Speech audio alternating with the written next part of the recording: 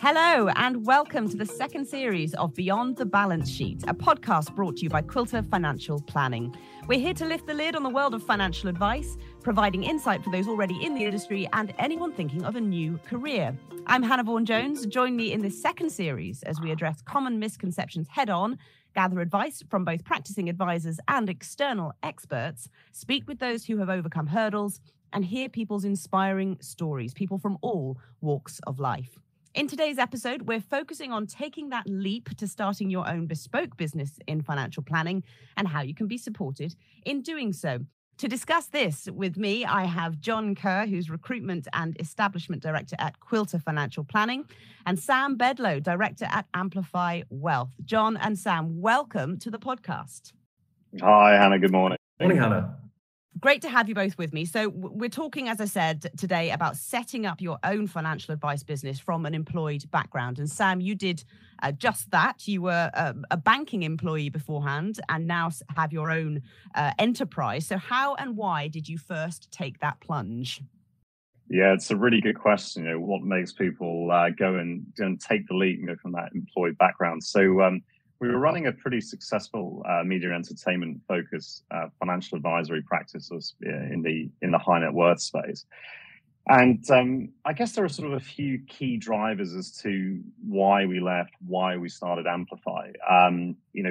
Predominantly, the desire to, sort of take what was effectively a franchise and build it out as our own business with all of the, control that comes with that. So, example, wanted to provide a more tailored service to clients, but a more personalized service.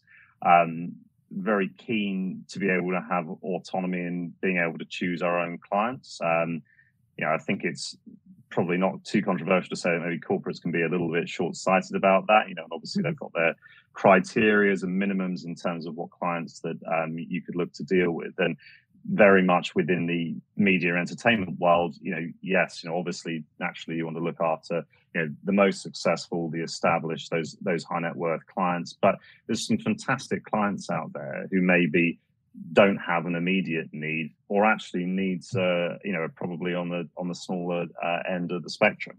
And it's very important when you're running a relationship business to be able to have the flexibility to, to decide to take on clients, up and down that scale, maybe in terms of size. Mm-hmm. And then beyond that, simply obviously leaving one institution. Obviously, you're not tied to that single institution anymore.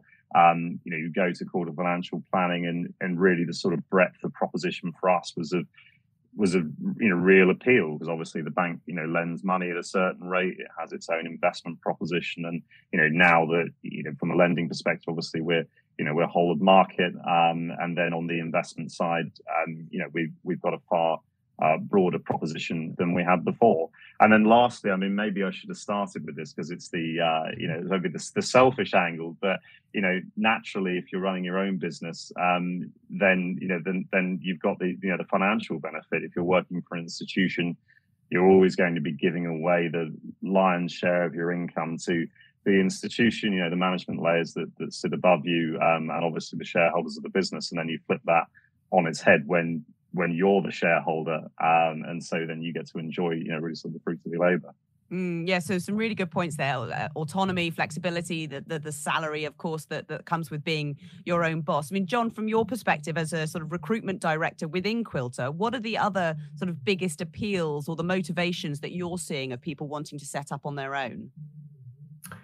Well, I just want to say, it goes without saying, and Sam would have been back in the day when he was kind of, I remember I originally spoke to Sam a couple of years ago where, we had the conversation around building a business, for the first time does and can seem very daunting. And I think it's, key to kind of get the message out there that says, if you've got that sort of desire to do it, whilst it is daunting, because you've been in an employed background for a number of years as an experienced individual with the salary and the benefits that go with it, it's finding the right business partner that can give you the kind of expertise and the resources and infrastructure, ensuring you build the business on the strongest foundations. Now, having been in recruitment in financial services for over 20 years, I've had personal experience of circa 100 individuals, employees that have launched a business successfully. And for me, it's been able to sort of capture that success, seeing that success, learning from mistakes for those who launch for the first time, perhaps where it wasn't right for them. But in the main, if the desire's there and the hunger's there, it's just key for that individual to sort of make sure that they're entering into the right business partnership that will give them that infrastructure to be a success from the outset. Ultimately, there are a number of individuals out there, hundreds as I can see, that we talk to on a regular basis, that harbor the idea of an entrepreneurial desire to establish, run and grow their own business, and ultimately freeing themselves from the restrictions of employment and enabling them to build a business with the capital value for themselves and their families. But again, the reality is it's just, making sure you're in touch with the right people to help you explore those opportunities moving forward. I'm sensing that you guys have definitely worked together then in the past. And in that, perhaps, John, you can tell us a little bit more details about someone like Sam at the start of their journey in setting up on their own. Yeah, absolutely. It goes without saying that, the desire's there, the hunger's there, the exploration's been done, that this is the right thing for the individual. But obviously doing it on your own is, clearly a challenge. There are a number of options out there in the marketplace. Business planning is absolutely key, and I think it's fundamental to say, if you've got a very strong network and you've got relationships that you believe that you could continue to connect with moving forward, that's the starting point. It's that sort of client acquisition strategy. Have you, one, got the capability, but two, do you have the network to enable you to build and grow something successfully? But, with Quilter Financial Planning, it is giving you that sort of business consultancy support at outset, getting the business plan in place, getting the client acquisition strategies in place. But actually, more than that, sort of keeping you safe, keeping your clients safe moving forward in that sort of establishment of the business by surrounding yourself with, business consultancy expertise, marketing expertise, from websites through to, the client acquisition strategies, client service charter, and actually what's your initial approach in those early months. Yeah. Sam, can I ask about Amplify Wealth, about your company specifically? How long has it been running? And how old, may I ask, were you when you set it up? So Amplify has been running now. I think we registered the business back in June 2021. We're authorised by the regulator in the latter part of the year. And then I'd say we've sort of been really in the swing of trading and being established probably since the start of the year. But it's been going very well to date.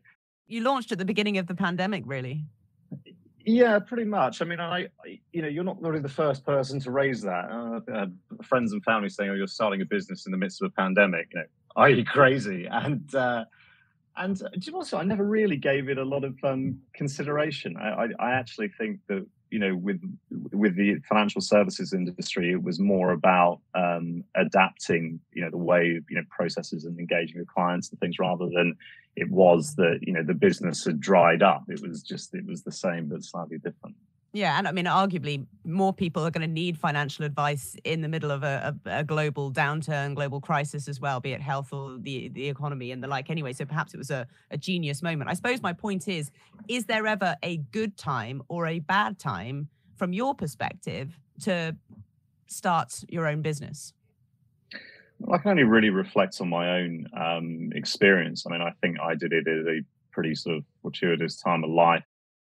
I did it at a time before I married, and potentially not as important, but before having children. So just being frank, I had relatively low running costs, and so somebody's listening to this can be thinking, well, I'm going from giving up my sort of stable salary to to being self-employed. I'd probably cautious about how we use the word entrepreneur, because I think there's a tendency to make this sound scarier than it actually is in reality, and I think that job security in a corporate is a little bit of a fallacy, because ultimately, if you're in a profit-making function, if you don't sell in that function, then you're probably not going to be around too long. And so it's obviously the exact same requirements to be self-employed, but because of the fact that you're retaining your income, you don't have to meet probably as higher targets as you've got within the institution, with all the flexibility that comes with it. Yeah, John, in your experience, is there a type? Is there a certain type of person or an age of person or a demographic of that person who sets up their own business successfully? There's no specific type or demographic or age. For me, and having done this for, like I say, 20 circa years, the ones that have been successful are the ones that always within themselves have the desire to take control of their own destiny. I think it has to be within you to have that desire, that want, that need to come away from a corporate environment, to take control of your own destiny and become, as Sam does rightly say, an entrepreneur. But an entrepreneur versus, partnering yourself with the right business partner, Quilter Financial Planning, a FTSE 250 business, what we're saying is we'll provide you with a consultancy and the guidance, but you are in complete control of your business. Yeah. You are in complete control of your destiny. But I think in terms of what does good look like in terms of this individual, I always say, and have done over many years and will continue to say, there's 50%, you're 50% of the way forward with this, if that's your desire. The rest of it is about, again, finding the right business partner, having the right plan, having the right client acquisition strategy, and support and guidance moving forwards. I would say when I talk to employees on a regular basis, there's probably 2 in 10 that have that desire to come away from an employed background, to take control of their own destiny, to look after their clients the way they want to look after their clients, and build something today and the future moving forward. Yeah. So would you say that you have to really be a self-starter, but that doesn't mean that you're necessarily someone who can only work by themselves? You might be much better working in a team environment. And so there are different types, but you absolutely need to have that ambition and drive to kick things off by yourself. 100%. What I would say is, like Amplify, so Sam and 2 other co-directors, did it as a team, and that's quite often, that quite often comes across my table where it's me, but actually if I brought 2 or 3 others with me, would that work? Of course it would. Of course it would. I would say be very mindful though that when you're making that decision, clearly as Sam did with these co-directors, that you are here for the medium to long term, that this isn't just let's come away from the corporate world and let's set up a business together, because at the end of the day, you've never run a business together. You've been employees in a business previously, and launching a business together will come with many, many challenges. And unfortunately, a bit of sort of best practice sharing here is that, I've seen some of these businesses kind of not crash and burn as such, but, see them kind of, the co-directors or the directors falling out with each other because, Sam and 1 other's smashing the numbers, smashing the lights out, doing very well, and the other one's sort of trailing behind. And that becomes a bit of a challenge and an issue moving forward. So it's ensuring that if you want to build a business together, ensure that you're all compatible with each other, you're all on the same page in terms of the plan, the strategy, and there'll be no fallout moving forward. Yeah. So Sam, then tell us a bit about your experience then about working with co-directors and the benefits overall of having launched on your own. Yeah, I mean, so it's not easy all the time. Is the reality of it. You're running a business. Sometimes you disagree about, the direction of the business or different decisions that you've gone to make. But I think, the most important factor for longevity in that business is having a shared vision about what you're trying to do. And so, if there ever are, disagreements about path or whatever it is, that you don't lose focus about the overriding objective. We were very clear at Amplify about what we wanted to do, and the kind of business that we wanted to build. Like I say, taking our kind of media entertainment franchise, but making not a complete change of direction from what we were doing before, but certainly improving it, providing better service, much more choice to clients, and having that freedom and autonomy to take on who we wanted and at any level. Is it scary?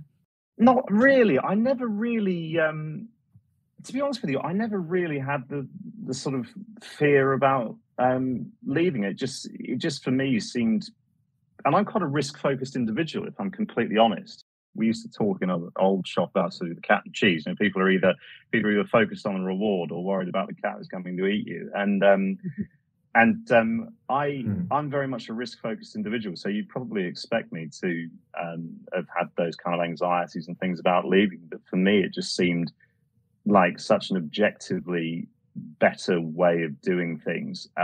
It made total sense. I was absolutely confident that we would be successful, and to date have been proved right. But I suppose, for someone who's listening to this, you won't get there, immediately. It's about engagement. It's about, finding out about sort of the proposition, how you can work with a business partner like, QFP. And, I'd probably encourage you, sorry, John, but I'd encourage you to, look to the market, and talk to lots of people. So, you're absolutely clear about the different kind of models that are out there and what's right for you. I thought, proposition at QFP was fantastic, and this is why we've partnered with them. But and so like I say, you don't get there overnight, but through a series of meetings and unpicking not only proposition and the different models, but how you get there, what the process is, thinking about business planning, client acquisition, all the things that John's mentioned. It takes what is probably quite a significant decision,